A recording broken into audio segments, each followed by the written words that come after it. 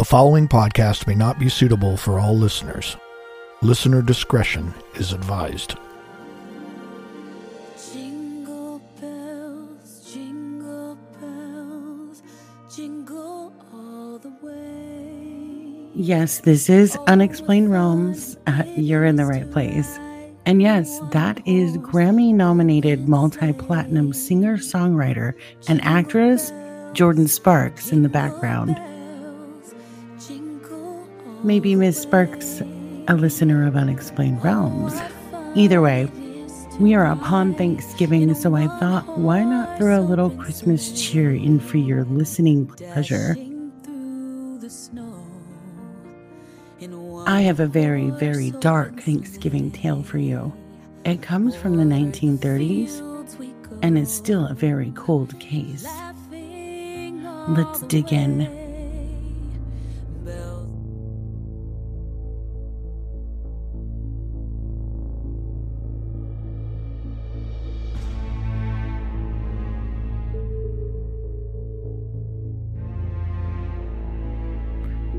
James Augustus Germond and Mabel Gregory were married and decided to settle in Stanford to run a dairy farm.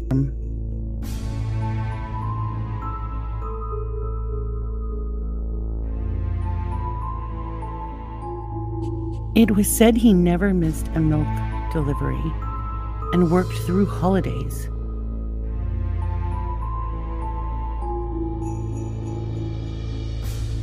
The Germond family was held in high esteem by their peers. They were thought to be a hardworking family who were well liked within their community.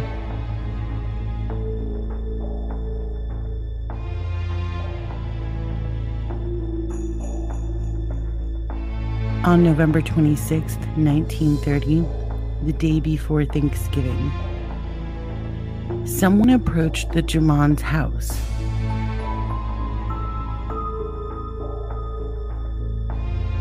Mabel had been in the kitchen preparing food for her family.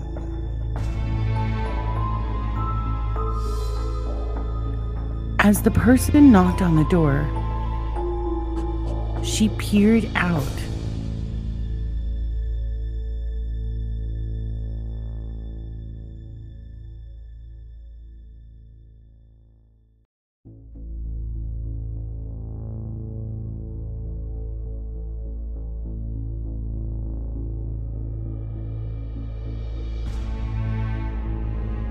It was believed she knew the individual as she stepped out onto the porch.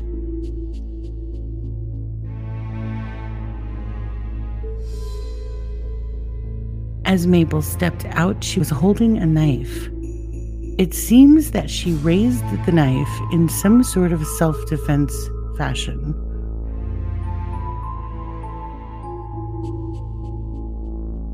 But the individual took the knife from her and was able to overpower her.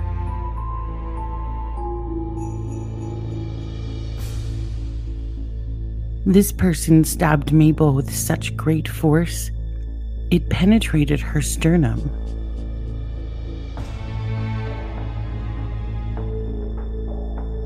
Though she had been stabbed in the chest, she still tried to turn away from this person and kick him. But he slashed at her leg.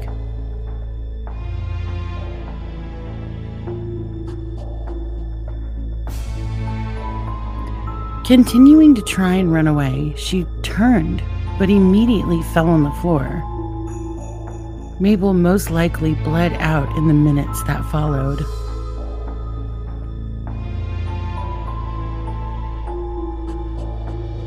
During Mabel's murder, her 10-year-old, Raymond, was sitting at the table in the kitchen.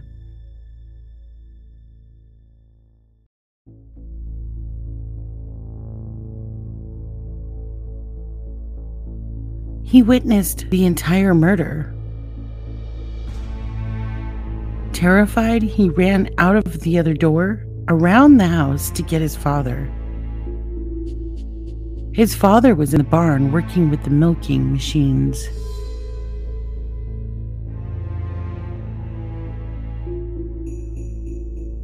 Usted ran to the house to figure out what was happening.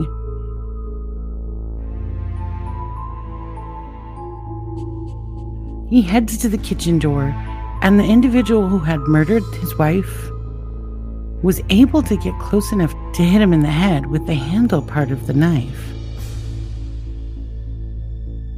As Usted begins to fall from his head injury, the individual continues to stab him in his right armpit and right shoulder blade. After Usted and Mabel are murdered, this individual focuses on Raymond. He chases Raymond all around the property, and he eventually catches him and stabs him to death. Raymond's body was under a small wagon. The killer then moved the bodies of Usted and Raymond. I know, you're probably wondering why. I wondered why too. Until I remembered there was one last family member. Bernice Germond was on her way home via bus. The killer knew she was coming home, and if she were allowed to live, she may discover what had happened and the identity of the killer. Once stepping off the bus, the driver later testified that Bernice was startled to see the house was dark. But she assumed everyone was out since it was the night before Thanksgiving. Bernice headed into the house, placed her coat on a hook, and walked in the darkness towards the kitchen. The killer emerged from the darkness and began his attack. Bernice crawled under the kitchen sink to escape her attacker. When Bernice's body is found, her eyes were wide open. She had been murdered at around 5:20 p.m. A few days later, an employee at the creamery noticed that Mr. Germond had not delivered any milk. He believed this to be strange since he was always prompt and loyal. The employee decided to go check on the Germond family. When he arrived, he found them all deceased.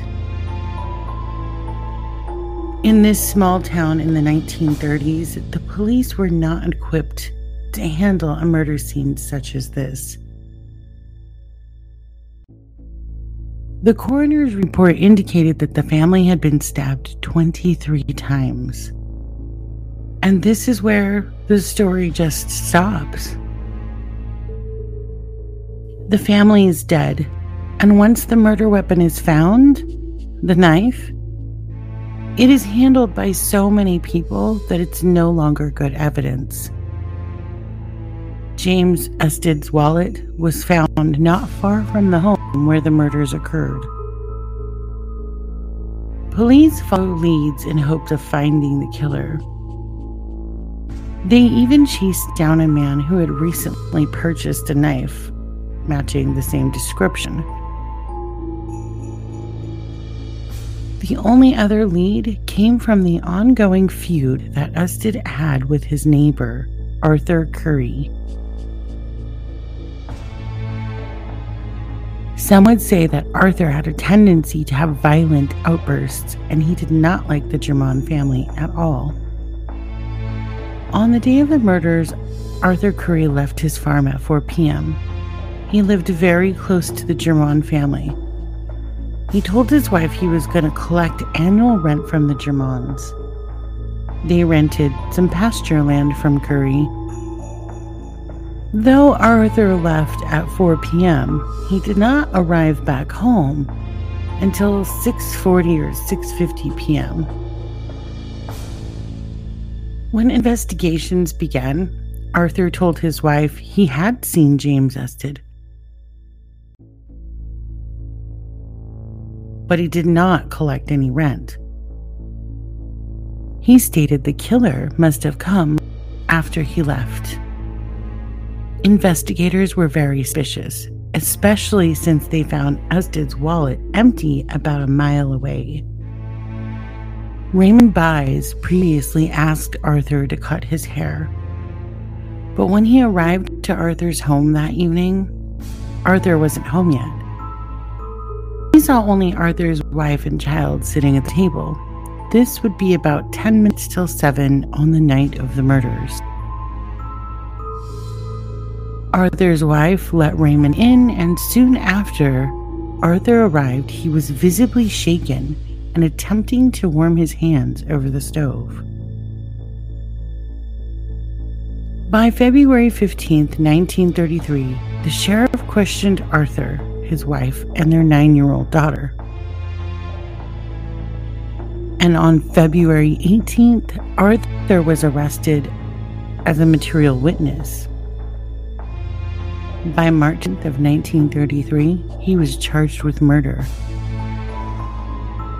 But his defense filed an appeal to dismiss based on the lack of evidence.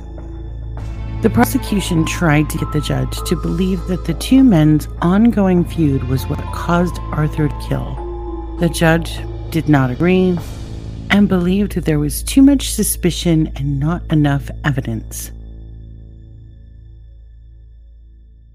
Arthur Curry was released and all charges were dismissed. Arthur Curry died in 1955. If he committed these crimes or knew who did, we will never know. Other theories included that Germond was selling moonshine and owed people money, or another that he had a scorned lover. You can check out the YouTube video by Dr. Vincent Cookingham. He's a descendant of the Dutchess County Sheriff who had initially investigated the Germond murders.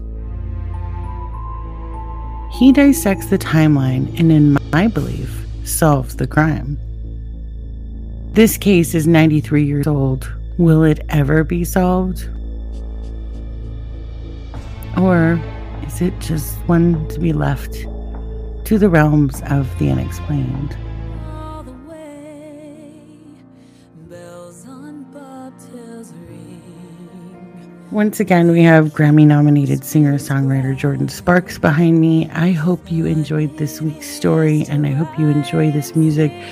I hope your Thanksgiving escapes the horror that the Germonds experienced.